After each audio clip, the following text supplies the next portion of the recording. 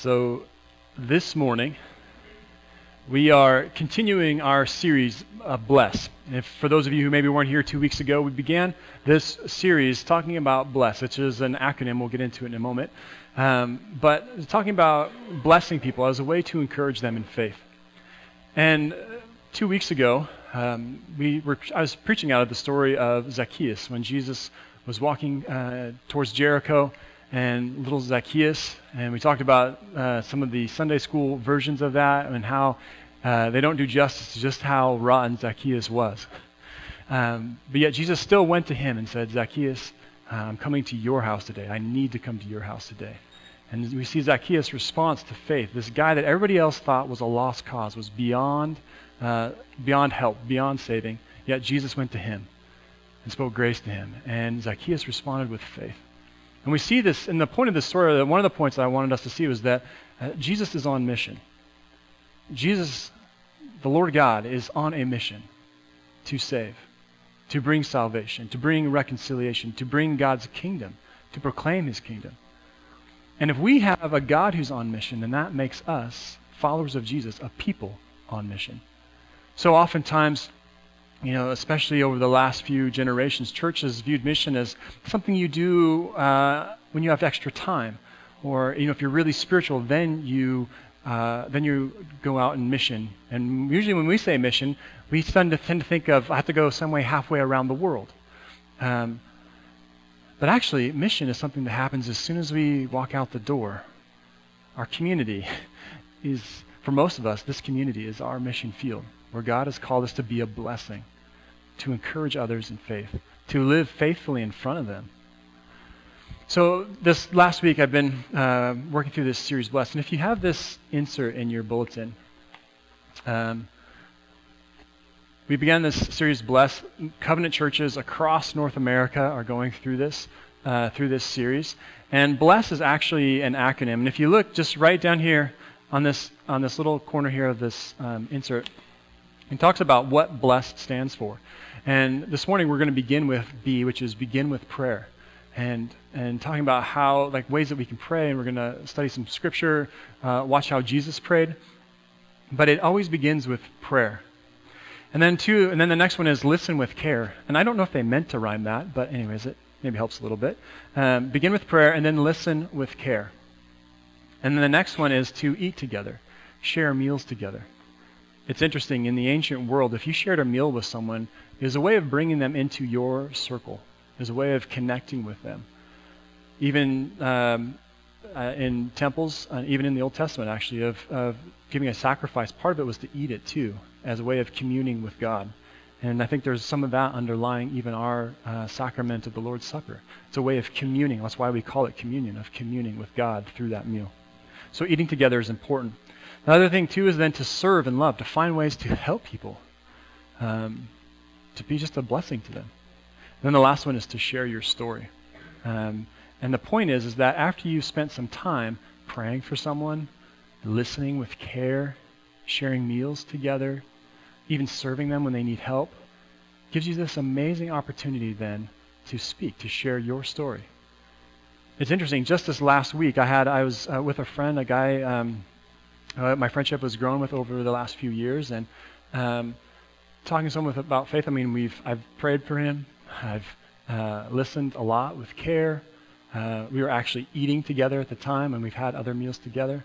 Not sure how I've served him yet, but even though doing those first few, the time that I spent with him, when we started talking, it gave me the opportunity. We had the relationship where I could ask him very specifically about faith. And we had this amazing conversation. And then I could also share my faith and why I believe what I do. And I'm still praying that God will use the things that we've talked about to help him grow in faith, maybe even to begin believing in Jesus. So just to say that I've seen from firsthand experience how this process, how this way of living can bless people, first of all, for their own sake, but also give us an opportunity to encourage them in faith. So that's the first. But also I'm hoping that we don't approach this as just a sermon series. Bless is hopefully way more than just a sermon series. I don't mean this to just be theological food for thought. My hope is that blessing people, this acronym, will become a way of life for us, a way that we do things as followers of Jesus. And I hope too that it's not just this doesn't come across to you as a program that the church, this is the May program for the church. I pray that it's not just a program for us, that it is a way of life of blessing people.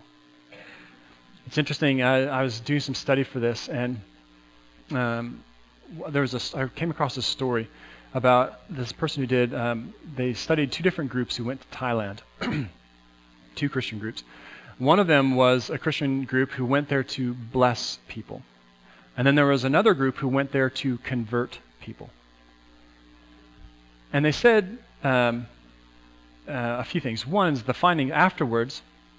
They found that people who went to bless people, the social betterment of their community that they went into was pretty amazing.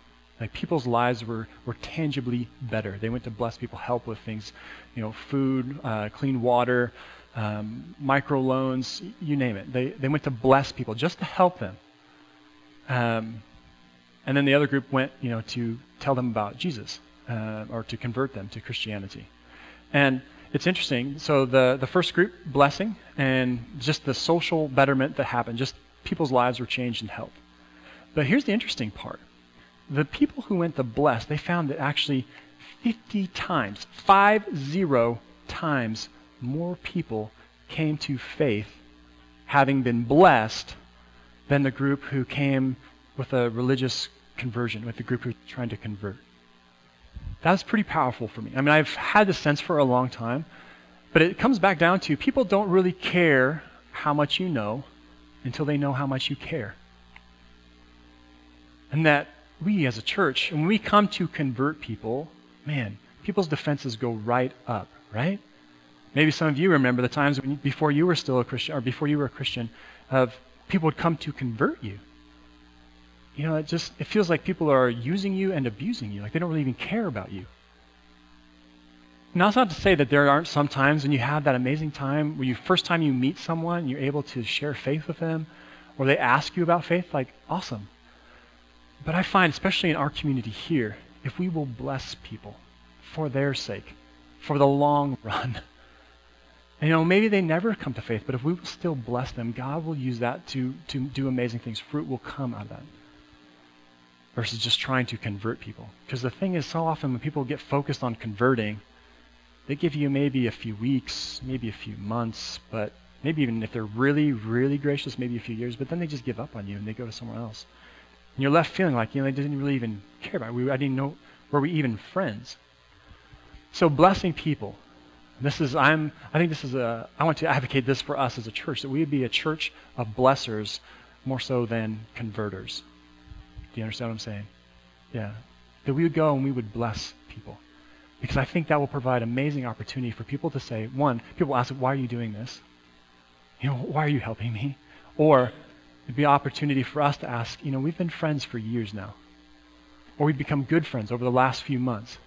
I have to ask, what do you believe about these things? And because of your relationship, then you can begin saying or sharing really how you feel. And it's not that you're trying to force something on them, but you're just talking as friends. Well, as I've been studying this week about bless and about the passage, it comes out of Mark, the first chapter of Mark. And it talks about Jesus praying, and we'll get into it. But as I've been reading it, a few things that I've been realizing. One is I've been convicted of how central prayer is to Jesus' mission. As you read through Luke's gospel, numerous places it talks about Jesus going away to pray, to a solitary place or early in the morning to pray, about how foundational prayer is to his life and to his mission, the mission that he is on. So that was convicting for me, maybe some of you as well, because so oftentimes, as we go out into mission, and we think I'm going to go help somebody, prayers, sometimes like a little flash, like, Lord, please help me as I go do this. Okay. Versus taking time to pray for people regularly. So it's convicting for me. The other two was focus. And we'll talk about this, but there's all sorts of things going on. People wanting Jesus' time and attention. And so he goes away early in the morning to pray and this refocus. And we'll talk about how after his prayer, things move, directions change for him.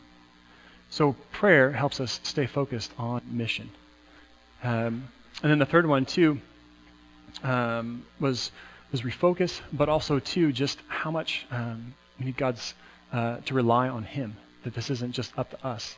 That we, I don't know about you, but I mean, after living for a few years in this community, mission, talking with other people about faith in the hopes that they might see who Jesus is too, can be pretty discouraging. And we can talk with people that we really care about. It's something that has meant so much to us in our lives. About Jesus' life and his death and his resurrection. It means so much to us. And because we believe in it, we also believe like it means it's a way of life eternal and life more full. And we so desperately want this for other people in our community. It's heartbreaking when people can write us off or say thanks but no thanks, or even ridicule us because of those beliefs. So, I'm realizing it's convicting too of needing prayer to, one, to be fruitful, to see fruit come of our faithfulness and blessing other people. But it comes down to prayer. I'm wondering too, if I'm sure some of you have felt some of these same things about wanting to be involved in encouraging other people in faith, and yet there's so many things happening. You're busy with things going on at the park or with your kids or even at the church. We get so busy that mission tends to take a backseat. And by mission, maybe some people are used to a word like outreach or those sort of things, but that sort of stuff can take a backseat because life gets so busy. Anybody can relate to that? Another thing too is just how discouraging it can be, right? As we pray for people, as we talk with people, as we encourage them, and years go by and they're still like, yeah, not for me, no thanks. Like how discouraging that can be for us. Well, I think there's some help in Scripture. I know there is. That's why I read it a lot. But if you would, open up your bulletins or Bibles, or even better. If you've got a Bible, open that up. And let's read together this passage from Mark. This is from Mark chapter 1, verse 35 to 39. So it reads, "Very early in the morning, while it was still dark, Jesus got up, left the house, and went off to a solitary place where he prayed. Simon and his companions went to look for him, and when they found him, they exclaimed, 'Everyone is looking for you.' Jesus replied, 'Let us go somewhere else, to the nearby villages, so I can preach there also. That is why I have come.' So he traveled throughout Galilee, preaching in their synagogues and driving out demons." Let's pray that we would hear God's word this morning. Father in heaven, Lord God, we praise you for your word. Lord Jesus, we praise you for your example for us. Lord, that you are a God on mission and that we follow you into it. We pray, Holy Spirit, that you would guide us, that you would help us hear the word today. Amen. So in this passage, it's just a short passage, and it's so hard to do this, because Mark's gospel moves so fast. And what we don't read there is that actually this is the morning after a huge day for Jesus, and it's the first part of Mark's gospel. It talks about he went to a synagogue and he cast a demon out of a man at the synagogue. Then after that, he went to Simon Peter's house, and Peter says, "Hey, by the way, my mom is sick. Can you heal her?" So he heals her. And then all of a sudden, the town starts gathering at the door. We've heard there's a healer here. Jesus is doing miraculous things. Can we be healed? And it talked in Luke's gospel, it said he touched all of them, that all these people were healed. I mean, it's just like into the night, this huge day of healing people. And then early the next morning, and actually in the Greek it says very early in the night, so it's still dark out, Jesus goes out to a deserted place to pray. And by the fact that he went early in the morning, wants just a couple things to me. One is priority. It was not only the first thing he did in the morning, but it was so important that he got up early to do it. He got up early to go and to pray. So first thing is priority, but also too of how it set the direction for him. prayer in the morning set the rest of his day. How important it was that he got up so early. Okay, so Jesus begins early, and then it says he went to a deserted place. Now, in the Hebrew scriptures, the deserted place, for most people kind of versed in the Old Testament, the deserted place starts to sound a lot like wilderness. And in the Hebrew world, and in Jesus' time, the desert was a place of repentance. It was a place of focus, of getting away from distractions. It was a place where you went to get closer to God and to grow in faith. So Jesus goes to this deserted place. And it's interesting because in the text here, and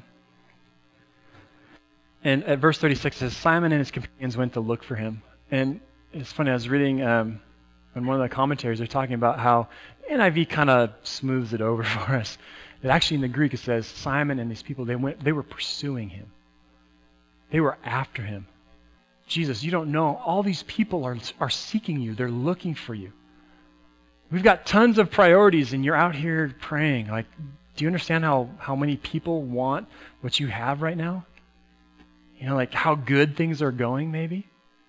Can't help but wonder if Simon and the other disciples, if they're starting to think, man, things are like, we've just started and things are already started off. I mean, the whole town is gathered. Jesus, we've got priorities. We've got big stuff happening and you're out here praying.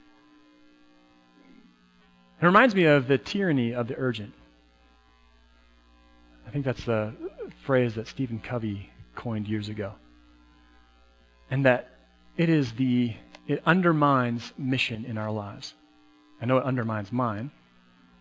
I mean, like, it's pretty embarrassing to say it, but how many times I drive by people who are walking on the road, who I know them, they're friends.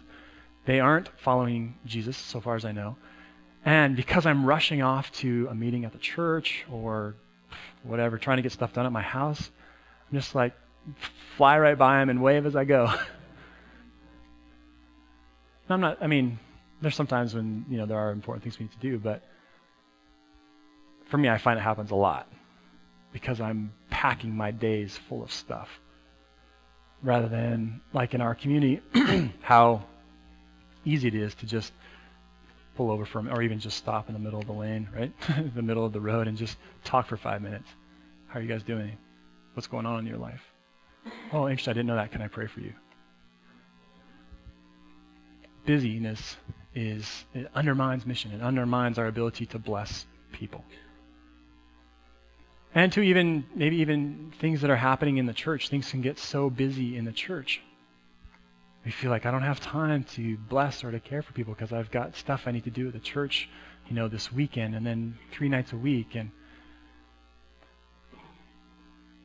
the tyranny of the urgent can undermine our mission, our focus on people. But I love it too how Jesus replies to them. He says, they say, everybody's seeking you. And I think Peter's probably talking about the day before, referring to that as like here things are taking off, Jesus, better than we expected. I think we're on to something here. And then what does Jesus say? He says, let's go somewhere else, to the neighboring villages. Which I could just imagine Peter in his mind just thinking, what? What are you talking about? Like, things are awesome here. You're a star here. And you want to just go off to someplace else? I think about how he prayed that early morning. And I wonder, it doesn't say exactly what he prayed or what came of it, but I can't help but think as the text, the way that Mark writes it, the way he tells the story, so we're meant to see that Jesus, there is a change in direction, that through his prayer that morning, Jesus realized something. That God was speaking to him and said, your mission is not just to be healing people in your hometown, but to go to all these other towns and to preach the good news. Because Jesus says, I have to go to these other places and preach. That's why I've come. And blessing people, while healing them is important. It's a part of it. But it's not the whole reason why I've come. I didn't just come to do miraculous things. I come to proclaim this good news that the kingdom of God has come close, has come near. So Jesus goes. And he takes this group with him, and they start traveling to the nearby towns. And as I'm thinking about this, I realize how Jesus as a model for us of prayer in the morning. one that it's a priority, one that it's important, that it refocused him, that he relied on prayer. So he began there, but also how it directed him in ministry. That he wasn't just doing what, pragmatically made the most sense. He was going where God sent him. He was going to the places where God was calling him to go. So prayer moves us in mission. It guides us in that. So I started thinking about us, as we start praying to bless people. And I started thinking about how praying blesses us. It petitions God, it invites God into it, and it blesses the people that we pray for. First of all, it blesses us. It helps us stay focused. Helps us to remember our top job. So often we can think of mission as one of those things that other people do. The really spiritual kind or the really outgoing kind. That's something for them. But as we start praying for mission, it reminds us that all of us are called into mission. All of us are called to encourage others in faith. And maybe it's not standing up on a stage or in front of hundreds of people. Maybe it's just talking over a cup of coffee with that good friend of yours to encourage them, to bless them. So praying it helps us stay focused that we all have mission. Not only that, but God uses it to direct us. How many times have you heard the stories, or maybe some of you have stories of when you prayed, Lord, please show me how do I connect with this person? How can I bless this person? Or even, who do you want me to go to today? And I see Bernie shaking your head. Yeah. That God will speak to us. God will guide us if we will ask him. The other thing, too, that's pretty amazing is that it helps us to remain reliant on God. I'm horribly or independent in thinking like, I've got a good idea, I'm just going to go do it. God, wait till you see the fruit from it. Right? Thankfully, none of you have that problem, right? But praying each morning reminds me who's in charge, who's guiding me, and how I'm going to be the most fruitful if I'm doing what he has set out for me, rather than just my great idea. So when it helps me to stay more reliant on him, and I found too, like encouraging others in faith, if it's on us, it can be extremely frustrating. Why won't you just change the way you think and believe, right? But I think about even my own faith. I was telling the story today, like the moment when I came to faith in Christ, like really devoted my life to him, there was nobody else in the room. There was no one there trying to convince me. There was no one there giving me 5 spiritual laws or walking me through Romans Road. There was none of that. It was just revelation.